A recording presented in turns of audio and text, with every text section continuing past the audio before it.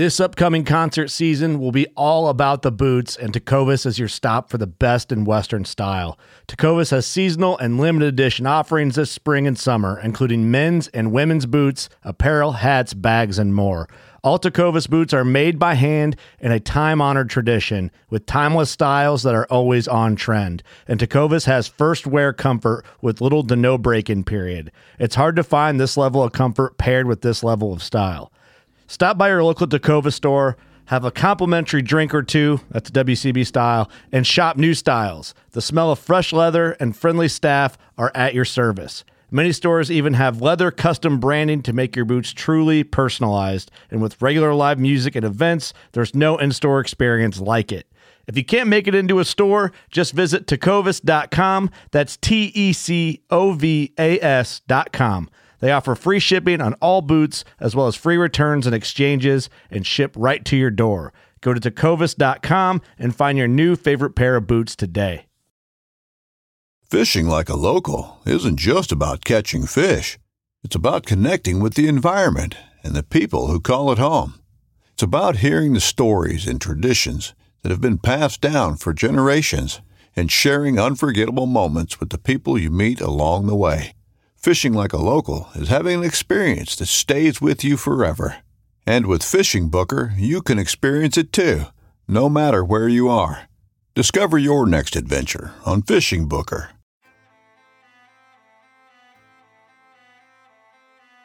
So there's a reason why I started Blood Origins. And that reason is simple.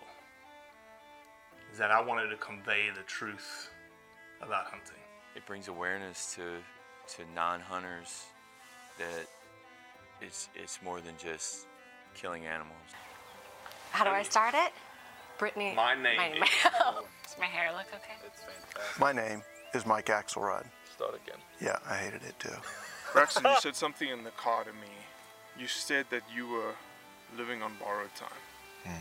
There's a perception around who hunters are, what we're supposed to be, and a feminist that works for a non-profit that is a hunter that has only eaten wild game for the last 20 years is likely not the thing that people think about when it comes to a hunter.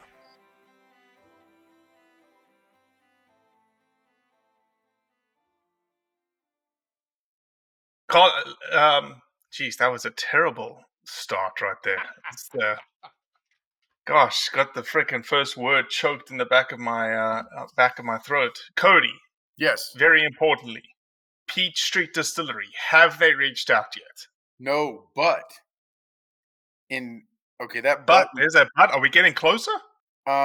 We have a listener who is ordering some Peach Street because we are about to officially chalk up our first guaranteed sale because of it.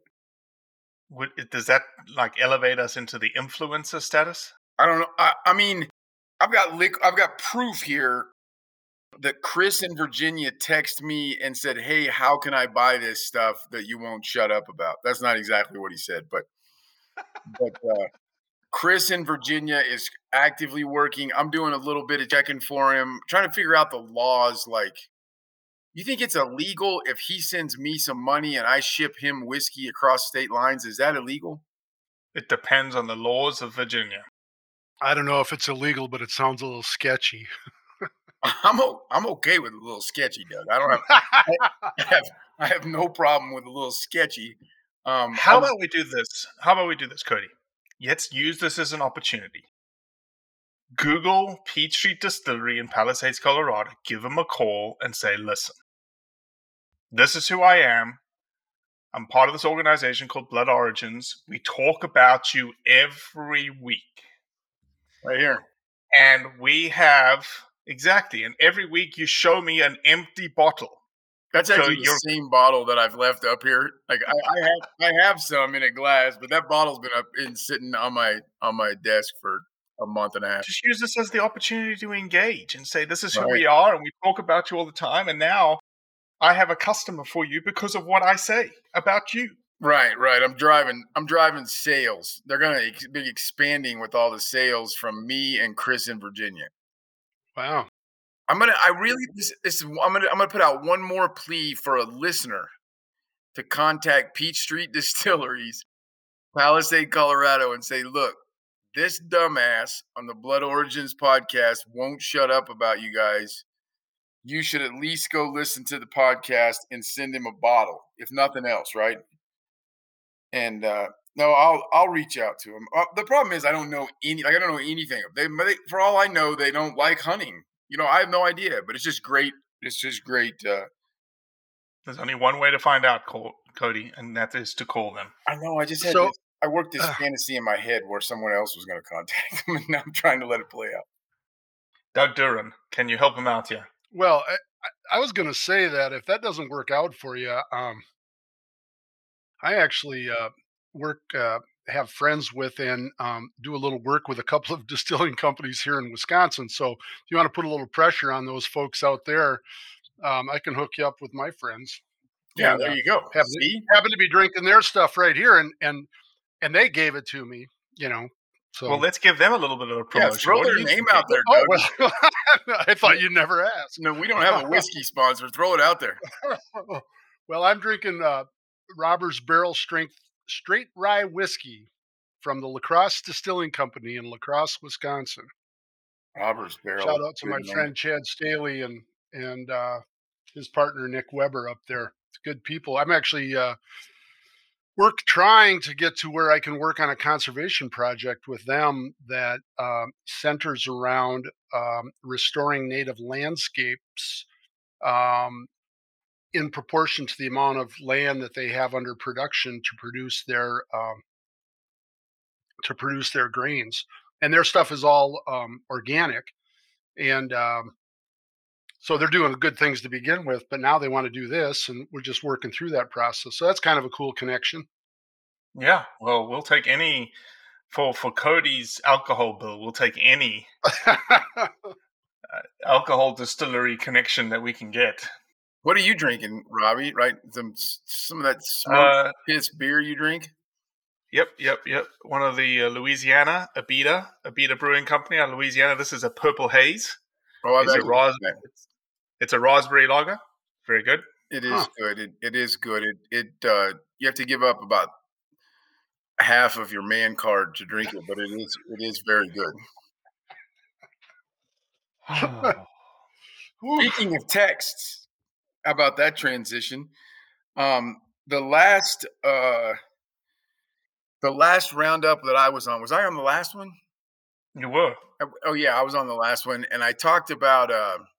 You skipped out on the two before that one. Right. Yeah. Thanks for pointing that out. I've heard Ranella talk about this. Like, I don't know how he words it, but he has like this pipe dream of Yellowstone being turned into a wilderness area with no vehicle traffic. Right. I'm probably just destroying what is actually, and I think it's like a 50% joke thing, 50% whatever. He's talked about it before. The amount of people in Yellowstone, the times that I've been there, drives me absolutely crazy. I'm here to admit that that's kind of a selfish thing. I want Yellowstone all to myself. That's how ridiculous this point that I'm making is. But Dave Gittleson texted us, which is actually pretty cool. Dave is the rancher in Colorado who Robbie has done one, or I think we have another podcast coming. Done one, and we have another one coming. Is that right? We did one. 191 was the first podcast, and next, this Thursday, there'll be his next podcast. He is the rancher in Colorado right now who, if not exclusively, very close to exclusively, is the only rancher in Colorado dealing with wolf depredation. Not the only one any longer, but he was the first rancher to have a cow taken and confirmed taken by wolves. Yeah, great guy, great episode. I'm a big fan of Dave, even though I never met him. I like his approach and his attitude about things. But he pretty much texted us to chastise me that Cody's saying he believes in shutting down the road access to Yellowstone. One thing to think about is how many people have gained their passion for wildlife conservation because they have had easy access to national parks such as Yellowstone. And then he sent another text saying long-term conservation needs a way to get youth involved, and Yellowstone is a great tool. It's an incredibly valid point. I don't know that I actually completely believe in my Yellowstone in Ranella's. I give him proper credit. Turning Yellowstone into a wilderness area, but I completely agree with you, Dave. I just at times I think the same thing of zoos sometimes, even though I just completely abhor zoos. I don't like the concept of zoos in 2020 at all, except for the fact that I think a whole bunch of people like wildlife because of zoos, and there's probably some good there's some benefits coming out of that concept. So I don't have a firm stance on it, but great text from Dave. I appreciate it. Thoughts, guys? Nothing. Zero. Doug, do you like zoos? I think that in fact, I know that zoos are, in some cases, the last place that some animals and their genetic diversity exists. So, sure. And I have fond memories actually of taking my daughter and friends of hers to the zoo in Madison. It was just a great place to be able to go and walk around, and I think they did a pretty good job there of providing an environment for the animals that uh, was somewhat natural and interesting. Um, so I guess I like zoos. All right. Well, it's the only place that, let's be honest, a lot of people are only going to see a certain animal species in their lives. Without the opportunity to travel abroad, a zoo is as good as it's going to get. So, but is that justification for it? Hell yes, it is, so that they can understand the conservation of that species. How else are you going to? It's seeing is believing, right? That's the old phrase. Seeing is believing. Looking at the animal, seeing the animal, belonging to the animal. Okay, now I have this cause behind this animal. That doesn't just happen from a book. It doesn't just happen from TV. It may, but actually seeing the animal. I'd like to retract my previous statement and say, yes, I like zoos. Thank you, Doug. Right. Thank you. I'm not sure. Mostly due to that impassioned plea from Robbie. Yeah. I'm not sure that in 2020 we need that anymore, but I'm also not prepared. Get out of here. I'm not prepared to make it a hill that I die on. I'm not. Listen, it's even more important in 2020. That's what you should be saying. In today's day and age, the way that people are more disconnected from anything else, especially Mother Nature, zoos are even more important today. Yeah, I'm not sure I buy it, but I'm also not sure that I don't buy it, and so I don't want to argue about it. I'll pick some things to argue about before the episode's over, I promise. The final text of the day is from Tim, who, Tim has officially earned the Rabid Texter Award. The guy's phenomenal at communicating. He's awesome. Tim and I text back and forth a whole lot about things that Blood Origins is involved in. But Daryl and I on the last episode, Doug, have you ever seen the Merlin app from Audubon? No, it's a university. Not Audubon. It's a university, and I just blanked. Hold on, I've got the app. The Merlin app is what does it do? It's bird citizen identification. Called bird identification. Cornell. Oh, I love those apps, man. Yeah, it's from There's a Cornell whole lot Lab. of them, like iNatural. Yeah. Cornell does a great job. The University of Minnesota has a bird song thing. iNaturalist from National Geographic. All of those apps that are used for identifying animals and plants and birds and bird songs, I think they're fantastic. Yeah, not only I'm not like I have one bird app I've ever used. I actually had another one before that I couldn't figure out what I was supposed to do, but the Merlin app from Cornell Labs coming out right now and telling you it's incredible, but I'm not comparing it to anything because I don't have that kind of knowledge. But it also plays the songs, and we literally sat in North Carolina while we were collaring whitetails and called birds in by specifically hitting this button, and next thing you know, the bird showed up. It was cool as hell. Anyway, Tim sent us an email. It said, "Good episode as always, fellas. Always good to hear Big D." Which, Tim getting pretty familiar with Daryl there. I've been using the Merlin app as well and have ID'd a yellow rumped warbler. Cool little bird. So it's the goofiest. It's not a thing. It's not like it's not me. Like sitting around in the woods with a bird app is until 3 weeks ago in North Carolina, I did not think that was a thing that I would enjoy. And now I sit on my back deck and ID my hummingbirds on a very regular basis. I think that's super cool. I know the flora and fauna of my area pretty well, but as there's only so much room on my well, I'd say tape in my head, but I guess it's actually some sort of a hard drive. I will look at things and go, I know what that is. What's that called again? It takes a second. So I'll actually use like iNaturalist on the plants, the ones that puzzle me a little bit, and then go, yeah, that's what that is. And in fact, here's a little Doug Duran secret. I occasionally do tours with groups on my farm, and usually before I do, I take a walk on the same route that I'm going to take all those folks, and I will use iNaturalist to make damn sure I know what I'm talking about when I go by those particular plants. And people are like, "Wow, you know all that stuff." And at some point, I'm like, "Yeah, well, I grew up with it, and it's the kind of thing. I mean, you learn so much just through experience, and but I usually will fess up towards the end and go, "Oh, by the way, iNaturalist is a heck of an app that y'all ought to download." Very cool. That's it on the text, Robbie. Any other admin stuff we want to hit before we get to the articles? When this roundup drops, we would have completed our big peer-to-peer fundraising campaign for the year, the Arkansas Black Bear Project. Darren, did you hear about our Arkansas Black Bear Project? I have not. Enlighten me, please. So the Blood Origins organization is very much interested in direct conservation projects. We want to find a project, we want to fundraise for the project, and we want it to be implemented.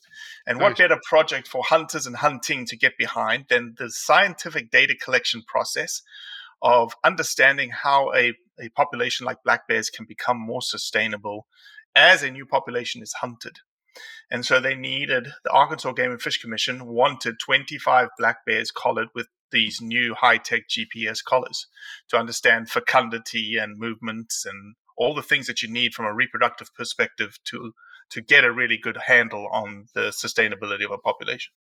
Can we get a definition of fecundity for the 99.9% of the population that needs one? Fecundity, let me say this. How can I put this in Cody terms? No kidding. Fecundity is how good a job you do at procreating. And that's like the PG version. I wanted to go a little lower, but I'll just stay right there. I knew it. I had just the slightest amount of concern that possibly some of our listeners might not. Fess up, Cody. You thought I didn't know what it meant. No, I haven't gotten to that point with you yet. I'm still searching for that thing that I don't think Doug Duran knows. So, we decided to take on the project because, again, what better way to show what hunters are about and what the hunting community is about than to collect science around a wildlife population that we love and we love to hunt. Mm-hmm. And so we're going to, at this stage of the game, we know we've raised $55,000.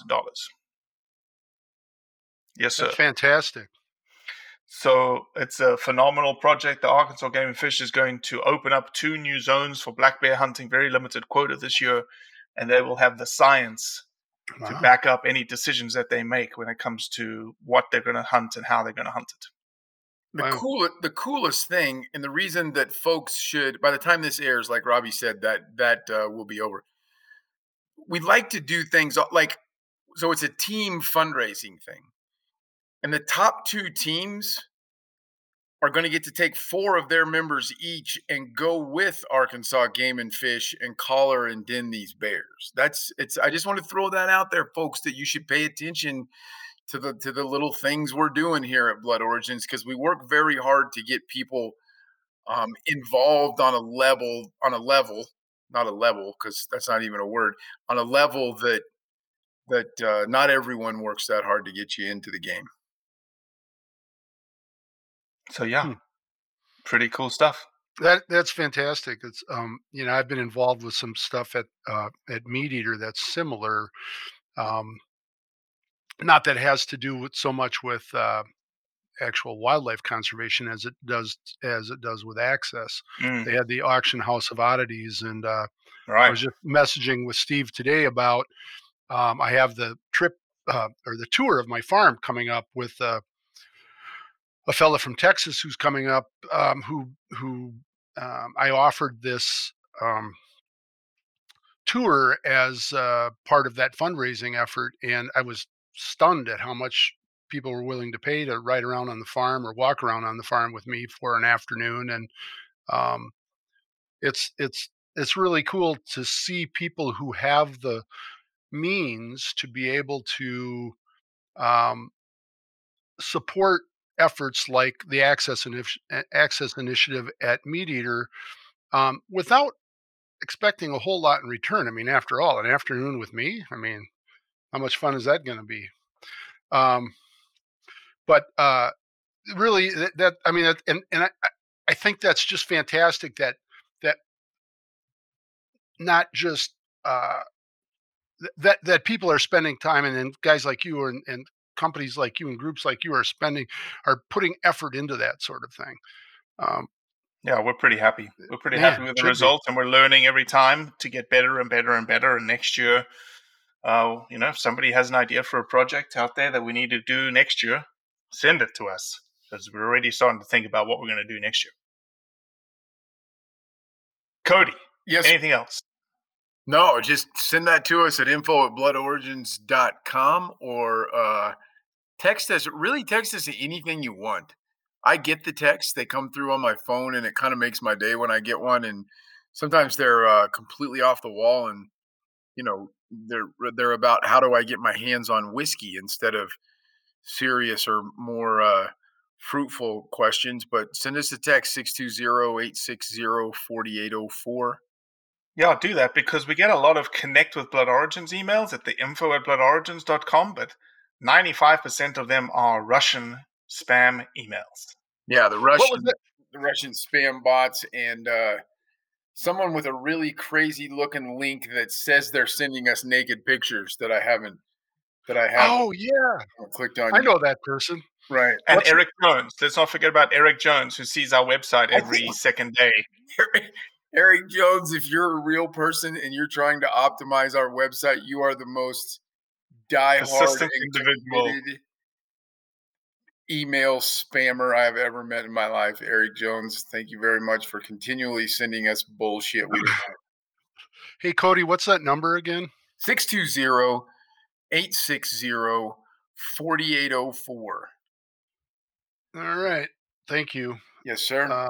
You'll start hearing from me now, That was and I won't be offering you naked pictures or anything like that. I okay. promise. That's it's fine either way. I mean, I'm a very I'm a very I'm a very liberated person. Yeah, nice. That's nice to know.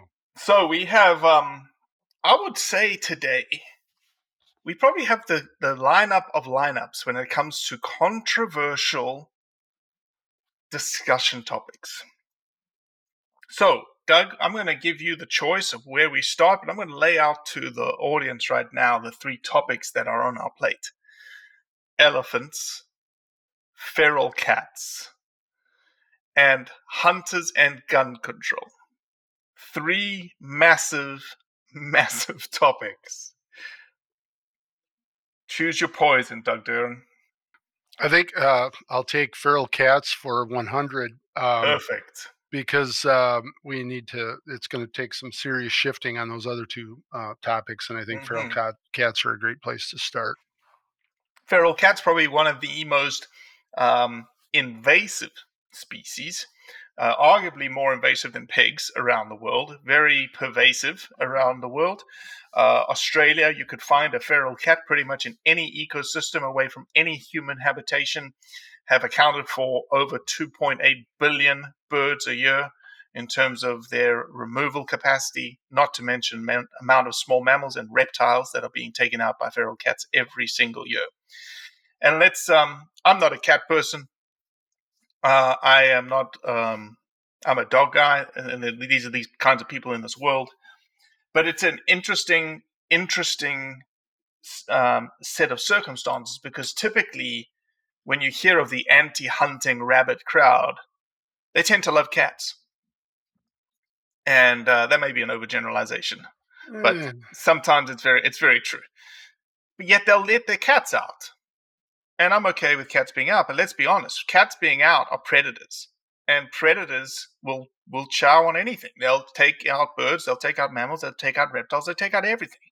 And when they get feral, they take out more and they produce a lot, because cats, just like lions, just like leopards, if given adequate resources or plentiful resources, will procreate and have high fecundity. See how I did that, Cody? I do. Pretty good. Very impressive. You don't need it explained again. And so that's my position. I'm a big fan of removal of feral cats. I am not a big fan of the capture, neuter, and put back system that is in place in many places, because you may be limiting the population expansion of feral cats.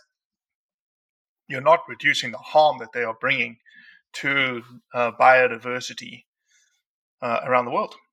So that's my position. Doug's like, oh my gosh. Are you going to go next, Cody, or do you want me to launch? No, you're up. I would like to hear what you have to say. So feral cats in our area are a problem as well. I'm in farm country in Southwest Wisconsin, and barn cats are are a regular thing on a farm. You have some cats around that keep down the mice and the rats and that sort of stuff. But those cats very quickly end up in the woods, and I'm a really big fan of songbirds. One of my favorite things in the spring is to see the songbirds returning, counting them, adding to my list, or at least adding numbers to my list as I'm bebopping around the farm. When I was a young man and we had a dairy farm, there were a lot of cats around because there was also a lot of grain around, and there were a lot of mice around, and and that sort of thing. Now, we have very little of that anymore. And we have very few cats around. But I can tell you a quick story. When I was younger and milking cows at our place, when you would go out in the wintertime and turn on the lights in the morning when you're about to start milking, the cows would all stand up, and you would routinely find a cat or two that had been rolled over on by a cow during the middle of the night, and that cat was a lot flatter and dead. So they were kind of an expendable item on the farm. There is still a cat or two around our buildings, and they are particularly sly and clever animals. And I feel like they are good at what they're doing. And if I ever feel like I've got too many cats, then we'll take care of that. What I see in residential areas is cats hanging around bird feeders, and I like to feed the birds. We really like to feed the birds. So all of a sudden, you'll see a cat hanging around a bird feeder, and even if that cat has a bell around its neck, it becomes an issue, right? Because they're there for one thing, and that is just to kill, and kind of, I don't know if kill for fun, but certainly kill for surplus, because it's just what they are. We adopted some cats a while ago. We have since given them up. But when we adopted those, when I say we, I mean my wife, adopted those cats, the Humane Society folks, or the adoption agency, said, look, here's the deal. You have to keep those cats inside, and you have to pledge to do that, which I thought was, wow, really? You're requiring me to do that? But I said, good for you. And it was because they had concerns about songbirds and all of those sort of things. I know people, including some relatives, who let their cats come and go, and they almost think it's cute when all of a sudden Fluffy, or whatever the heck the cat's name is, has left a little offering by the door. And if that is a songbird, I don't think that's particularly a particularly good idea. It's a complex thing to think about predators, mesopredators, especially in areas like mine. I think about raccoons, I think about coyotes, I think about feral cats, and then I think about all the birds and the small mammals that I also like. Um, and so there's kind of this balance in there. I'm all for the article that you sent me was this guy in New Jersey wanting to declare a open season. Yeah. So in the article is the Newark Advocate, and the title of the article is "Feral Cat Season in Licking County?" Prosecutor proposes permanent solution to cat problem. And there's a candidate for county commissioner thinking that there should be an open season on feral cats, just like squirrel season. Yeah, and I also read in that in the extension of that article that he's apologizes for suggesting feral cats for a feral cat hunting season, and I disagree with him. I mean, I have no idea what their particular issue is there, but it seems ridiculous to me that we're catching cats, spayed or neutering them, and then releasing them back out. Um, Elimination is makes a lot more sense to me. So, Robbie, I'm right there with you. You're a wise man, I guess is what I'm saying. I've learned a lot from you already. Am I a wise man, Cody? Come on, Cody. You on the subjects of feral cats. Yes. No, I couldn't agree more. I want to give Ryan Callahan credit that on the Cal's Week in Review podcast that he has is where I heard about this. That in and the part that I think the part that like riled me up or made my neck hairs what stand up was the fact that he got attacked so hard that not only, and he also was maybe just dumb enough that he said this publicly right before an election. So he is no longer occupying the seat that he formerly held because he lost the election and potentially lost some votes due to the outrage over the statement about feral cats. And I think, in the United States, if you look at feral cats and what are essentially feral horses, right? Am I using the word feral wrong there? That's their feral horses. And then I think very strangely, and holy crap, we're probably going to get bombarded on this one. I think birds of prey are three things that we're going to have to get realistic about in some form or another.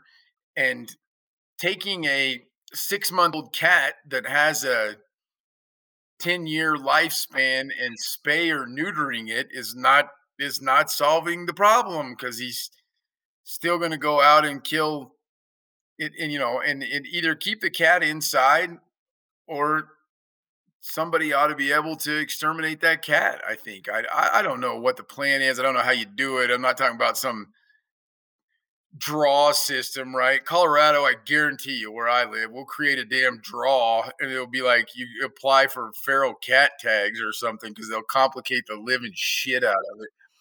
But it's you're talking, Robbie, you said 2.7. I've seen 2.4 and 2.7 billion birds a year. That's not a worldwide number, folks. That's a freaking U.S. number. Yeah, billion birds a year, that cats that we as human beings released on the ecosystem. No, it's just real. It's a real thing that we have to deal with in a real way. And I bet there's 2.7 billion birds a year that would vote for a feral cat season in Licking County, Ohio. Yeah.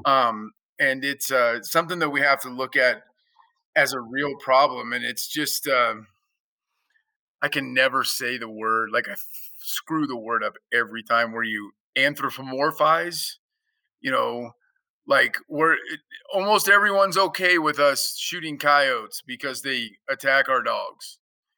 But when you get to cats or horses, And God forbid in a couple of years, folks, I'm telling you, we're going to have to do something about birds of prey because we have overprotected them as a species. It's all going to get crazy and nasty and gnarly, but it's real. Our interference in it is creating a detrimental problem.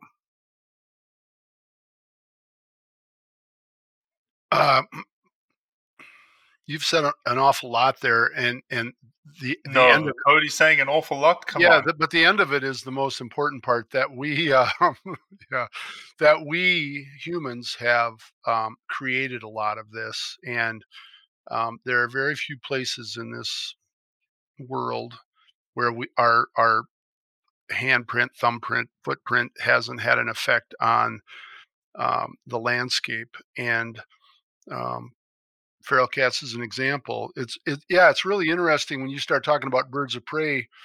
It's like, boy, bald eagles, for instance, have become very commonplace, And you mentioned Ranella before. One of the things that he said, probably said it on a podcast, but he said it to me privately as well. He says bald eagles need to be concerned about their public relations because some of the things that they've done so well, and then some of the things that they do. I have a friend who's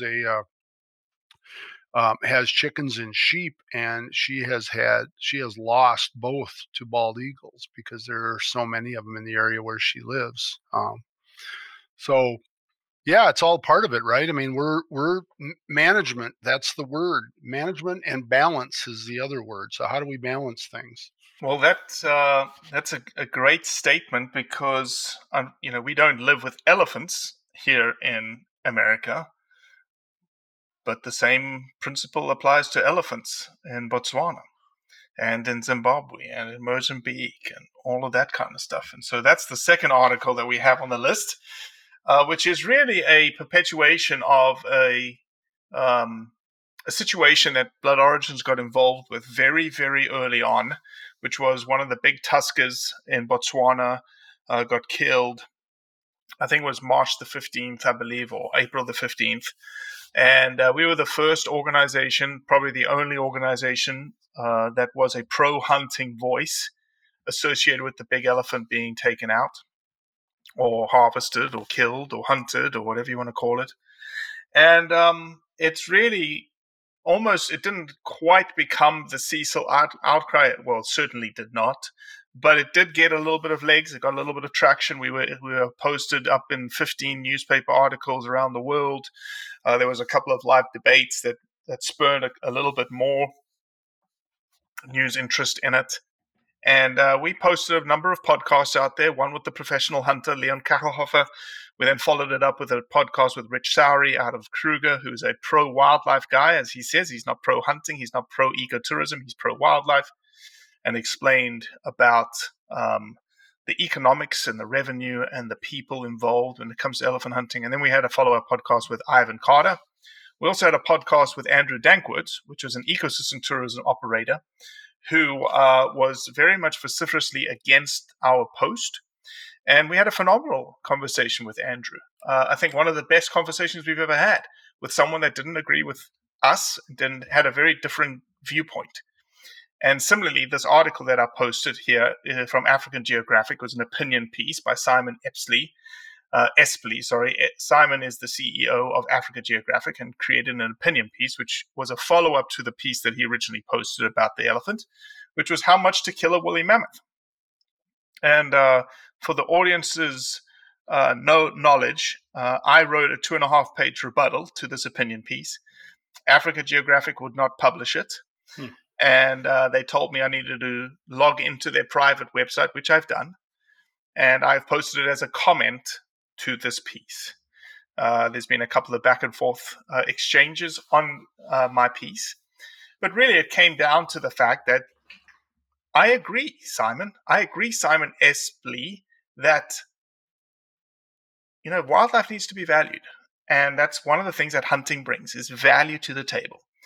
And Ivan Carter actually said it best, that if these big elephants are being taken in Botswana, yes, you can argue until you're blue in the face that they may not have paid fair value for this elephant this year because it was a business negotiation. Fair enough. But because big elephants have hit the ground this year, the value of those elephants are going to be much greater next year, and people are going to be willing to pay more next year. Very controversial topic, just like feral cats, just like feral horses, but one that you've got to think about the people that are engaging with this resource in Africa specifically. And, how do you best serve the people, and how do you best serve the wildlife? Two facts that I think every time this conversation and Botswana specifically come up have to be laid out. Robbie, how many elephants in Botswana? The last census that was done by Elephants Without Borders in 2018 or 2019 was about 130,000 elephants, stabilized from a 2016 number. And what is the kind of scientifically agreed upon carrying capacity of the ecosystem? That is a very difficult question to answer, because carrying capacity, in terms of its definition, has very much changed over the years from an ecology perspective. The running sentiment in the past was that Botswana's carrying capacity was around 50,000 elephants. You've got to understand that elephants, though, at a certain density, become habitat modifiers, not habitat destroyers, which is critical to maintaining the savanna ecosystem that Africa has. Grassland mixed with woodland. If there were no elephants, there would be no grassland. It would become a very dense thicket. But there's going to be a certain level in which the habitat cannot be sustained any longer in terms of the services that it provides, because of the density of a certain species of animal. Deer, in this regard, elephants. Now, you bring in transfrontier parks, and you bring in migration. This opinion piece talked about migration, Doug, right? And actually, when you look at this area, NG13, you look at the science of this area, three independent pieces of science in 2009, 2015, and 2022 actually highlight that this area is not a migratory corridor for the Khaza Transfrontier Conservation Area. It's actually a secluded piece that may actually encourage seclusion when it comes to elephants. It's just, there's just so many tentacles to this, Cody, but you're right. The number is critical. And here's what I would add to your number, the 130,000. Hunting is not a population control mechanism in this regard. No, it's not. Hunting is economic. Not at all my argument. Not at all And my protein. argument. I've never argued that. We've talked about, even when it comes to the coyote in the United States, that you have to deal in very, very, very small micro systems for it for the population effect to even have a thing. But the point of the matter is, there is an excess of elephants in Botswana. Correct. And I don't think that you would find anyone who would disagree with that statement, just that statement. So, and I think everyone scientifically also agrees upon that shooting the old male elephants out of it is not detrimental to the population of Botswana that is already overpopulated with elephants. And I'm not laying that out as a justification for killing the animal. I'm saying, if you're against it, you can't use those arguments. Those are arguments that can't be thrown on the table because you're arguing against science. And I just think that it's very important that those are stated every time, that this is not, there's 3 dodo birds left in New Zealand and someone went down there and hunted them. That is not the situation we're dealing with in Botswana. Now, there's a whole nother realm of debate to be had, but that's not a valid argument. Doug, you came at this completely with brand new eyes when you read it.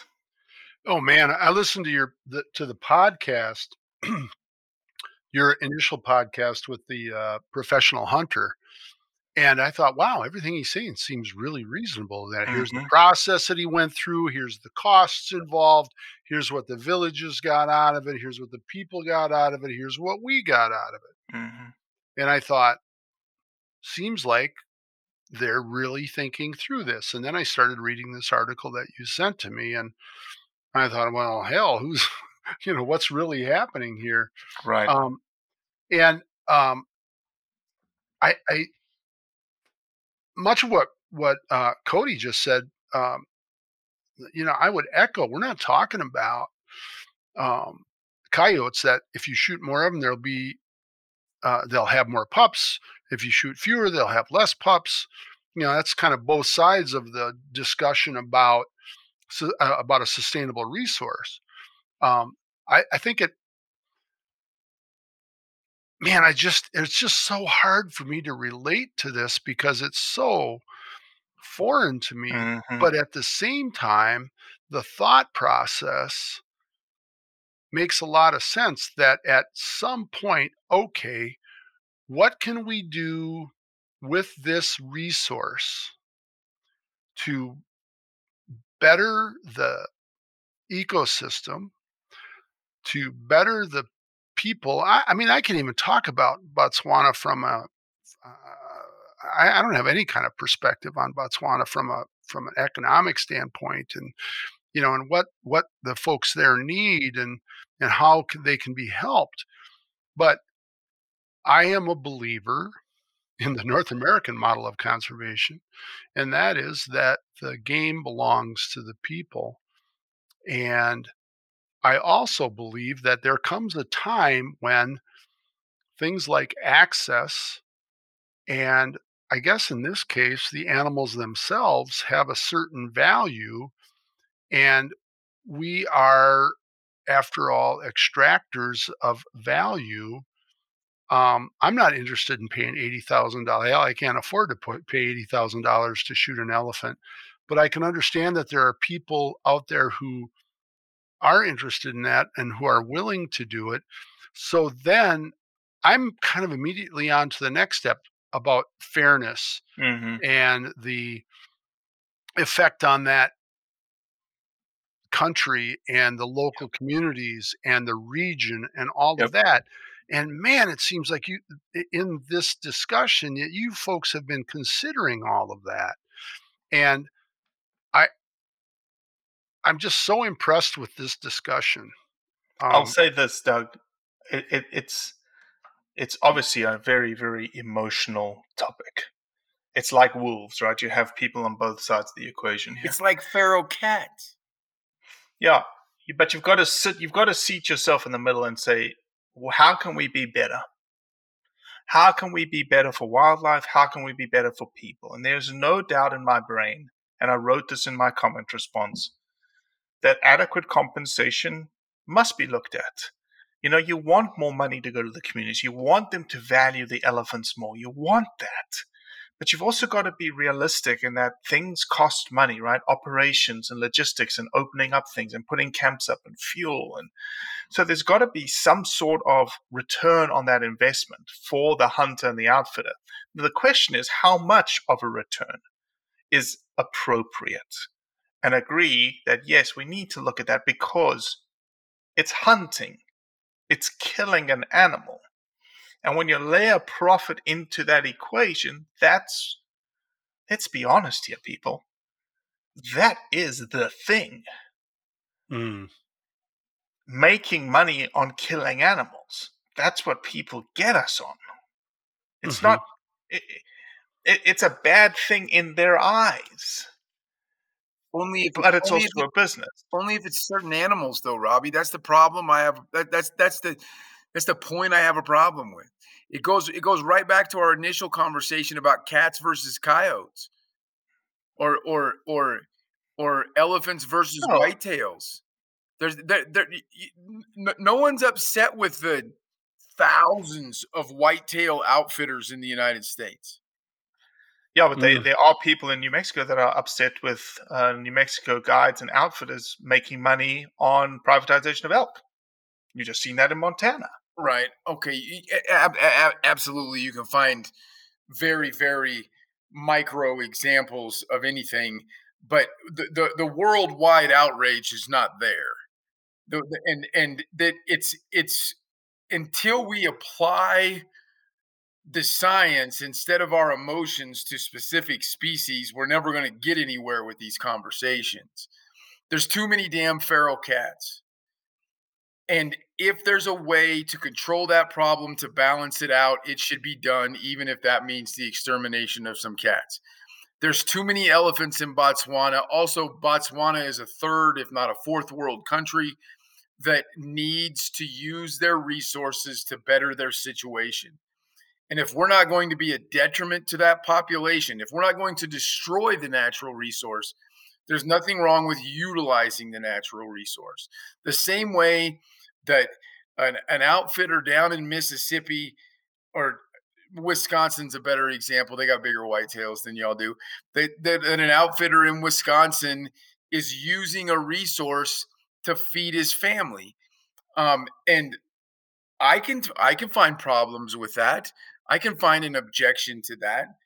But when you take all of that and you wrap it up in what I think is completely just neo-colonialism of us deciding that the people in Africa don't have the right to people in Botswana don't have a right to make a choice on how they manage their natural resources when their natural resource is abundant.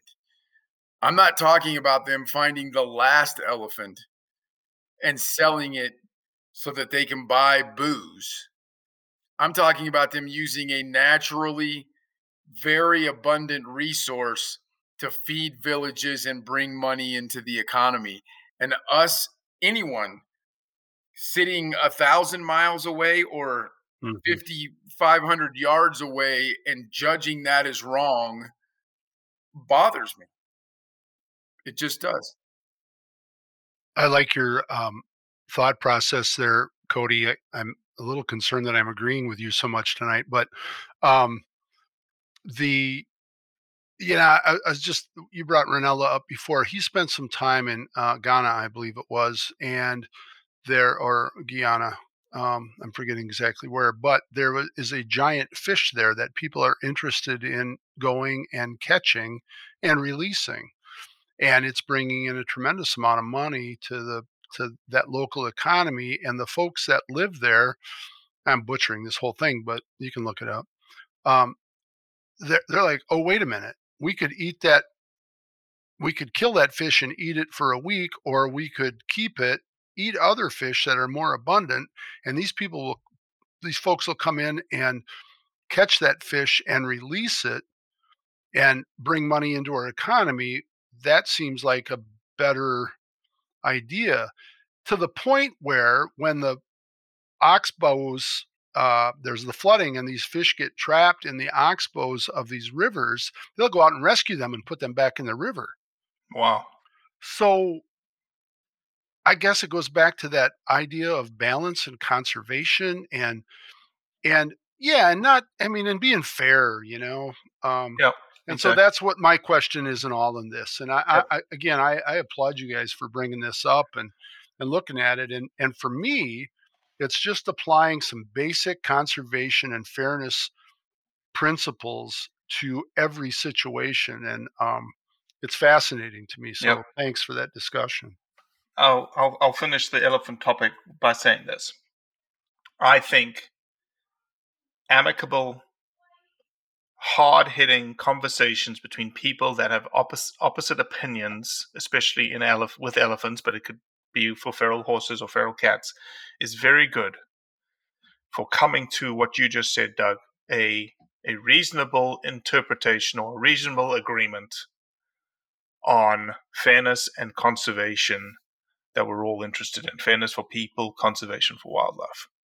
So if Simon Espley is even listening to this, we'd love to have a conversation with you, Simon. We'd love to have you on this podcast. We'd love to have more back and forth conversations about the thing that we love so much, which is elephants and more specifically wildlife conservation. Last, but certainly not least, look at Doug is taking a big sigh.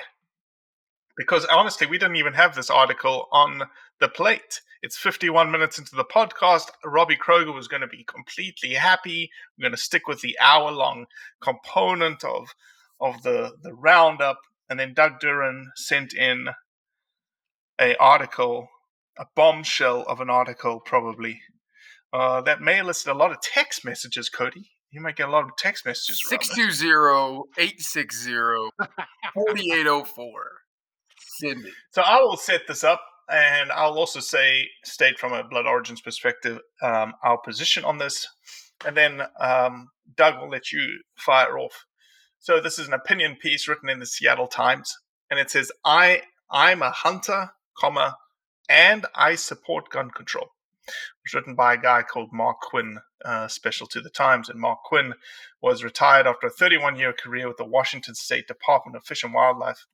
Lives in Olympia, Washington State. From a Blood Origins perspective, obviously a lot of people are jumping on talking about this.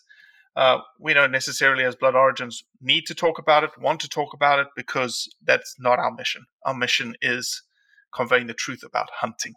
Mm-hmm. And that's what we're going to stick to, and that's what we're good at. But this is certainly a topic that is of interest to hunting and hunters. Doug Duran, you have the floor. Well,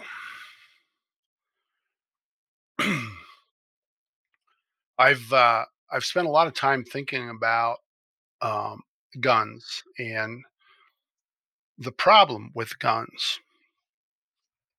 I grew up with guns. I have a whole bunch of them. I use them very specifically for a tool. I respect that other people use them differently than I do. This article was specifically about, I'm a hunter and I'm for gun control. And I agree with that statement. The devil becomes the details of what is gun control. Oh, we're going to be fine. And we're going to be fine.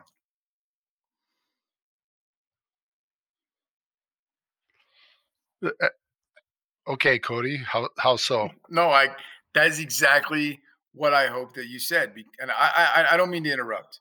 I finished. No, I'm happy to have you interrupt. I finished my agave and I did interrupt, and I'm going to stop now. But that is exactly what I hope that you would say, because that is to me, that title is clickbait, and the entire article is clickbait because he never gets into it. And let's. I think we need to get into it. What is gun control? And then we can have a real intelligent conversation.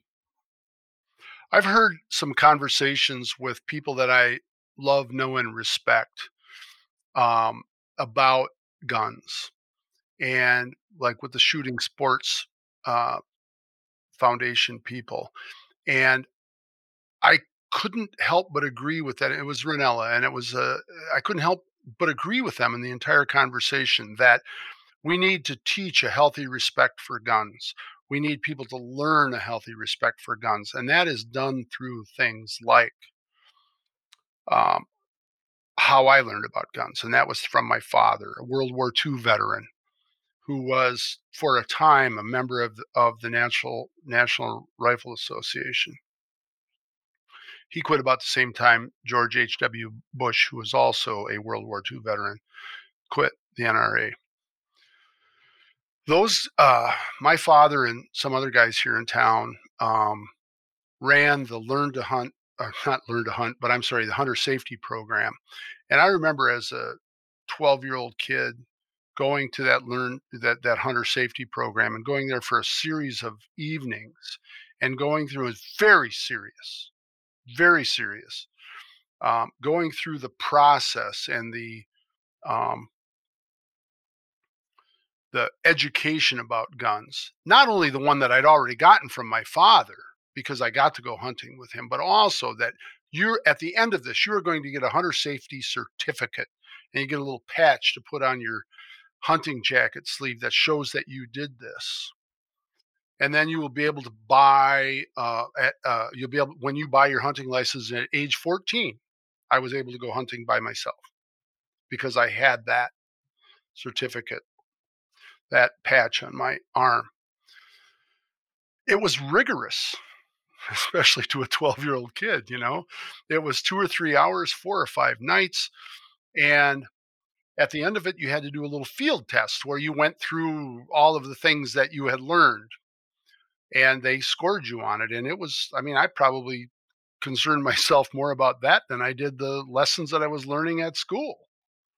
Because honestly, being able to do that was more important to me than most of the lessons I was learning at school. One of the things that's been interesting to me in the last several years is that our state, and I don't know if this is the case in other states, um, no longer require that for someone to be able to buy a hunting license. You have to take um, you can take a hunter safety class online and take the exam. At no point do you actually handle a gun or anything like that. And I'll give you an example. I did a learn to hunt program one one day last winter, or the winter of 20 early in 2021, with one of the regional NGOs, and people were encouraged to go online and take that online test. So a gal came who was a PhD candidate, and she told me, "Hey, I got my hunter safety certificate." I was like, "Cool." And I handed her a 20 gauge shotgun with the pump shotgun, and it was open. She had no idea what to do with that shotgun. It concerned me that somehow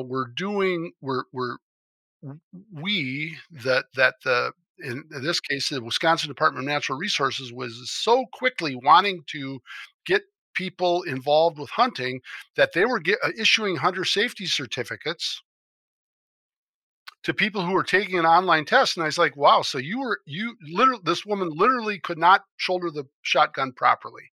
I went through some instruction with her, and when we went out to go hunting, I said it was a squirrel hunt, and I said, "I'd rather that I carry the gun." She goes, so would I.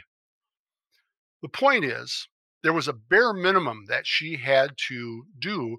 And as she told me, well, I mean, I'm a PhD candidate and I know how to take tests. So she was able to answer those questions pretty quickly. My daughter did the same thing, as a matter of fact, after some years of learning gun safety for me. So it was simple for her.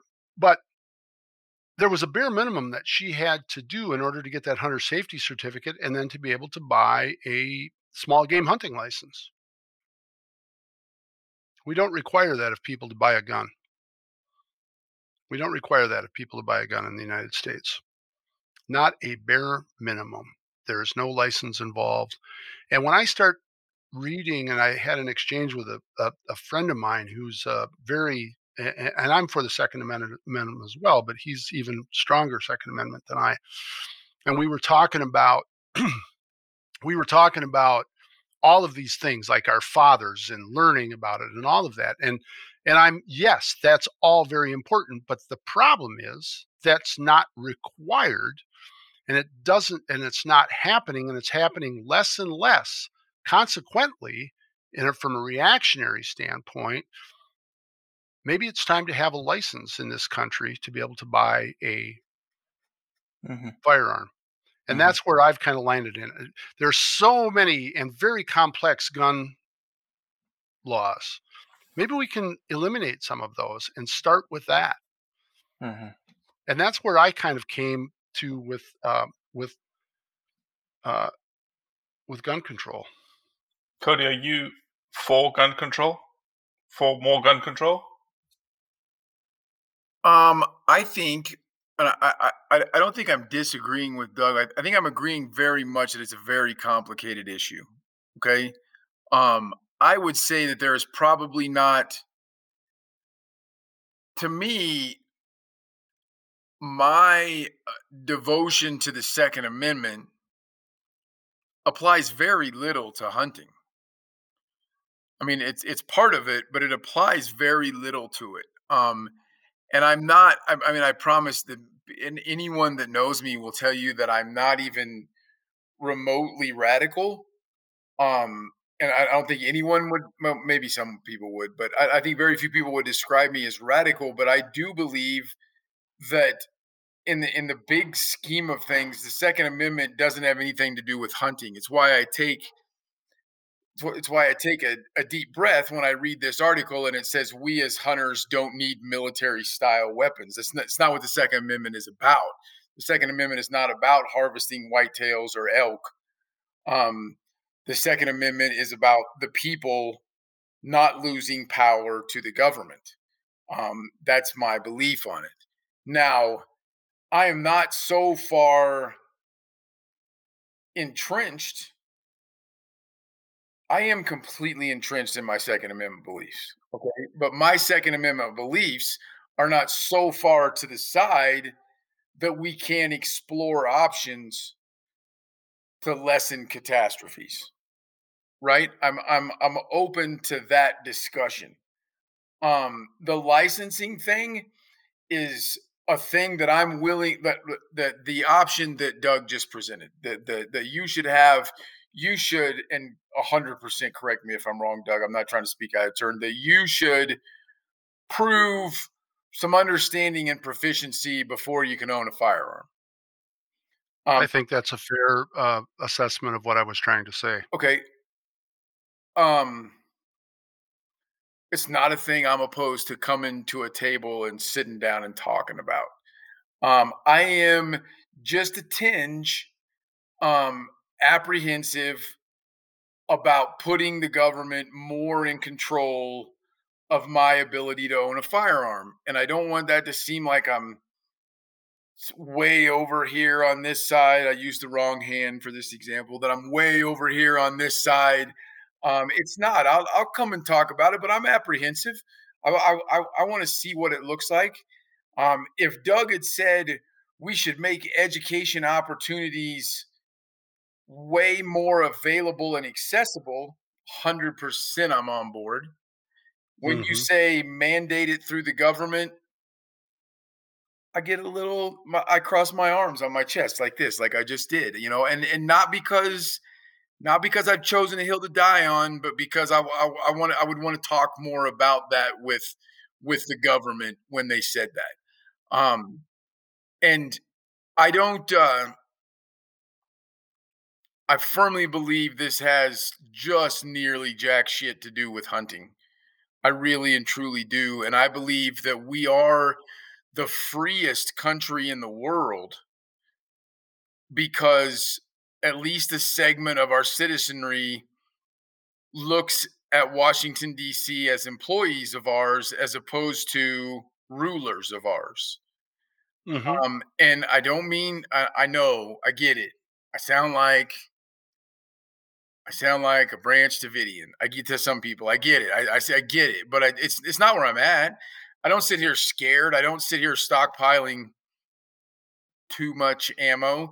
I don't sit here in a crazy realm. But that's where the Second Amendment is important to me. And every time you add another government loophole, it bothers me really quickly because I know Robbie is stressed as shit that we're at an hour 5. No, I'm good. I'm good. The other thing that gets under my skin is I believe there are 4 to 5 other things that are much more realistic for us to pursue in preventing catastrophes. What are those? One is absolutely assessing our mental health programs. Okay. And I think that as a country, we responded to a horrible mental health system in the early part of the 20th century. And I believe we overreacted. I believe there are some people who have, I believe 100% that there are some people, I don't want to say most of the mass shooters. I don't want to say most criminals. I don't want to say any of that. I think there's some people that probably can't function in society right now because of their mental health issues. I also think a big one is we are shit at enforcing our current gun laws. Across the country, there are a lot of people who illegally possess firearms right now. And that's the thing that makes this argument hard to have with some people is you don't enforce the damn things now. I mean, do you think anyone that there's a lot of people shot every day, and the guy that pulled the trigger didn't legally possess that firearm. I think that is a thing that would have a bigger effect, step on less freedoms, and would be real. I think both of those things would be real, as opposed to we continually have this argument about, to incredibly simplify it, I'm going to take your AR away from you, right? Like that's where we go every time, and it sucks. Yeah, I'm not interested in taking your AR away from you, especially. I am interested in, I guess where I'm trying to go with this is the mental health thing, absolutely. But that's what part of a license, and I understand background checks would be a part of that, but a part of a license would be that as well. All right. Um, I see that as a part of it. What I'm talking about with the licensing idea is to eliminate a certain amount of these quote unquote common sense gun control laws, um, and reducing that down. It's like, how do we simplify this? So you're starting at the base before you can own or possess a gun. There's a a basic license that you have to have that requires you to show competency, and not only show competency but to be competent. And then the other one, and so that then eliminated, when you were saying enforcing the current gun control laws, absolutely eliminate and simplify. I mean, man, there's a thousand answers, or there's 1,000 questions and more answers. I agree that I'm not sure that more is better. I think that different and simpler is better. And that's what I'm trying to get at in this whole thing. And then to have the ongoing discussion. And I have to say that, um, and I agree with you about the hunting end of it, right? Because I'm not a shooter. I am a hunter. A gun is a tool that I use to hunt with, and I'm a proficient shooter. But I don't go out and burn a bunch of rounds just shooting. I'm just not that guy. I appreciate, respect, and accept people who are willing to do this. I have some friends who do 3-gun and that sort of thing. And they are some of the most competent individuals I have. And guess who I ask when I have a gun question or an optics question or any of those sort of things? Those are the people that I ask. I don't think that, I don't think these kids, I was going to just say this 18-year-old kid in Texas, but I also don't want to talk about that one thing specifically. That's not that guy. And the mental health thing, absolutely. All of those things tie together. Basic competency with anything. And I don't think the Second Amendment, I'm a big fan of the Second Amendment too, but I don't think that the Second Amendment requires us to just accept what's happening here. There's a lot of parts to that Second Amendment, and I respect that, and I respect the Constitution and all of the amendments as far as that goes. And I certainly respect responsible gun owners. Um, I'm just trying to find a better way, because I can tell you, I know a lot of people who are on the, let me make sure I use the right hand, on the other side of this. And, I I fear that we're not trying to come up with a solution. And I appreciate the fact that you had, as did I, some points to be able to talk about and maybe work through. I was just trying to lay something out there that I think that I hope that people can agree with. I think I think it's a great issue. And the last point to it is, I really just stress on, I'm not stressing this point. I'm saying I personally stress about, if we restrict access, does it solve anything? Because we've restricted access to alcohol before in this country. We've restricted access to drugs before in this country. And I don't mean that to be some overwhelming argument that there shouldn't be any gun laws and everyone should have an AR strapped to their chest all around. I mean that to be an economy of time, an economy of resources argument, that I think we're chasing the wrong solution to this. And I think that enforcing our current gun laws and realizing that there are some mental health issues that need a person to be removed from public society for a considerate and realistic portion of time is realistic. That's a thing that we did away with that I think is directly correlative to this, um, to some of them. And I fear we're chasing an imaginary solution with gun control, and it may be just as simple as we're beyond the point. What are you going to do right now to keep a person from getting their hands on a gun in the United States? Nothing. Nothing. If they're a person who has decided that they will break the law, nothing. And I I believe in the Second Amendment, but my biggest fear is we're chasing the wrong solution, and there's only so much time and resources to help make this better. And if we chase the wrong solution, we're wasting resources. You know, I don't say much on this topic, but As I came in from 11 different countries, he doesn't say much on this topic. I did come from a country in which gun rights were, in my lifetime, stripped away from me. When I got my first gun license, to your point, Doug, I had a card that had the caliber, it had the serial number, it was a card to my gun. And I was only allowed to buy ammunition for that specific caliber of rifle. I couldn't buy any other ammunition. I had to log it in a logbook, the whole kit and caboodle. Through time, laws were passed that you needed to have a safe in the house. You had to bolt the safe to the ground. The police had to come check on it. In South Africa, proficiency tests were brought in. You had to show proficiency in all your weapons. You had to pay a license fee every year on your weapons. And what happened is, slowly but surely, these competent, socially, what's the word I'm looking for? People that are upstanding members of society were saying, well, why are you putting me through all this? It's not me that's the problem. And so they didn't want to be legal gun owners anymore.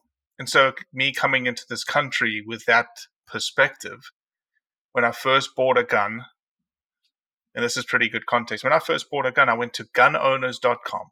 Mm-hmm. And I bought a 7mm short action Ultra Mag because it's the cheapest gun I could buy, Ruger. It's $419. I had to wait 14 days because I was classified an alien. A legal alien, not a legal alien, not an illegal, a legal alien. I had to wait 14 days, and then the gun cleared, and I received my weapon. And so, to me, I think what Cody said is, in thinking through this, I don't want to ever be put back in that situation where this gun gets taken away, this gun gets taken away, this gun gets taken away from my kids and my grandkids one day. Mm-hmm. But I do want them to be safe. And so I'm okay with what Cody said, the two avenues, right? The one avenue is enforce the gun laws that we have. Enforce them. But what if this guy that does have an issue, or gal that does have an issue, walks into a pawn shop or a gun shop anywhere and goes through the process to get a weapon through that vehicle? Could we put a little bit more background check into the individual, in that you don't get the gun right away? You wait 3, 4, 5 days. I was in that position. I waited 14 days. Mm-hmm. And it was okay because I wanted the gun. So that's all I want to say. That's all I have to say on it. It's a very controversial, emotional topic, but you both have said some very, very, very valid points. Well, I'll just wrap up all three of these subjects, at least for myself, in that there's emotion in all of them, right? Mm-hmm. And the number one thing in any discussion, and I applaud you guys for doing this, is in removing the emotion from it, and then having the discussion.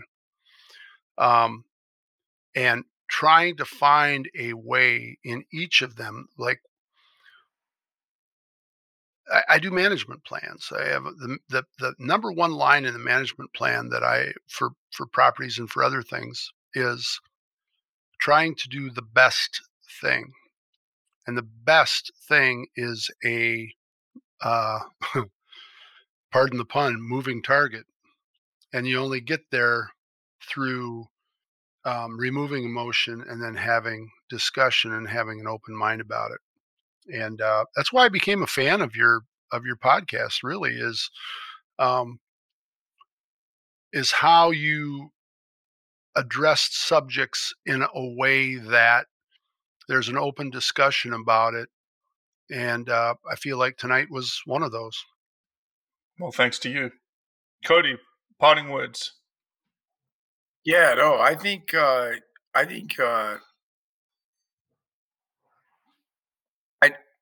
whole thing's about compromise without over compromise, right? Like, I'm a very like, I don't think about it on a daily basis, but there are some things that I would bar myself up and stand my ground in my home about. I also think if you ask the people that knew me the most, I'm the least confrontational guy and most compromising guy that they know. And I think that's where we lack. I think that's where both hands, Doug, in this current situation we're in, both hands think they have to dig in on everything as opposed to actually having principles. And I love people that dig in on their principles. But when you start digging in issue by issue based on what little letter is in the parentheses after the person's talking's name, it's ignorant. And this is a situation where I think we need to come to the table. There's too many people getting shot in the United States. I firmly believe that. And I think any reasonable person is going to believe that. We just have to come to the table and go, what's the one thing that both sides of the aisle are willing to do right now that we know will help? Let's do it full force. And it's going to take compromise. It's going to take compromise from both sides. Really, to sum up, I think if people would look at principles versus issues on a lot of things, what are your principles? What's the actual hill that you would literally die on versus how do we just make this better, even if it's not perfectly how I think it could be made better? We operated like that as a country for a long time, and I think maybe the internet's a big washing machine that's screwing us up right now, and we'll get back there. I think this is and will always be the greatest country in the world because of the fact that we are allowed to publicly argue about this shit on a dumbass podcast that like 12 people listen to. That's why it's the greatest country in the world. But every single one of those 10 amendments is part of that. So that's, I don't know. I just talked myself in a circle. I got to pee real bad, and I'm hoping that we're about done. Doug Duran, always a pleasure. You're always welcome back whenever you want. We thoroughly enjoy having conversations with you, my man. So thank you. Very good. I appreciate it very much, fellas. Like I said, I'm a big fan. And we will talk again. Yes, sir. Absolutely. Thanks, Doug. Cheers. Well, that's it for today. I appreciate you listening, as always. Leave a review, share it with your friends, and most importantly, do what's right to convey the truth around hunting. A life that has the stories to back it. A life to be proud of. It's a Winchester life. Yeah, baby. 6'8" Western. Oh, mule deer, baby, right there. Tune in every Tuesday at 7 p.m. Eastern on Waypoint TV. brave anglers search for the one they call king, but who will take his throne? Tune in to Waypoint TV's Battle for Silver, Saturday, May 18th from 12 to 6 p.m. Eastern, presented by Abyss Battery. Waypoint TV.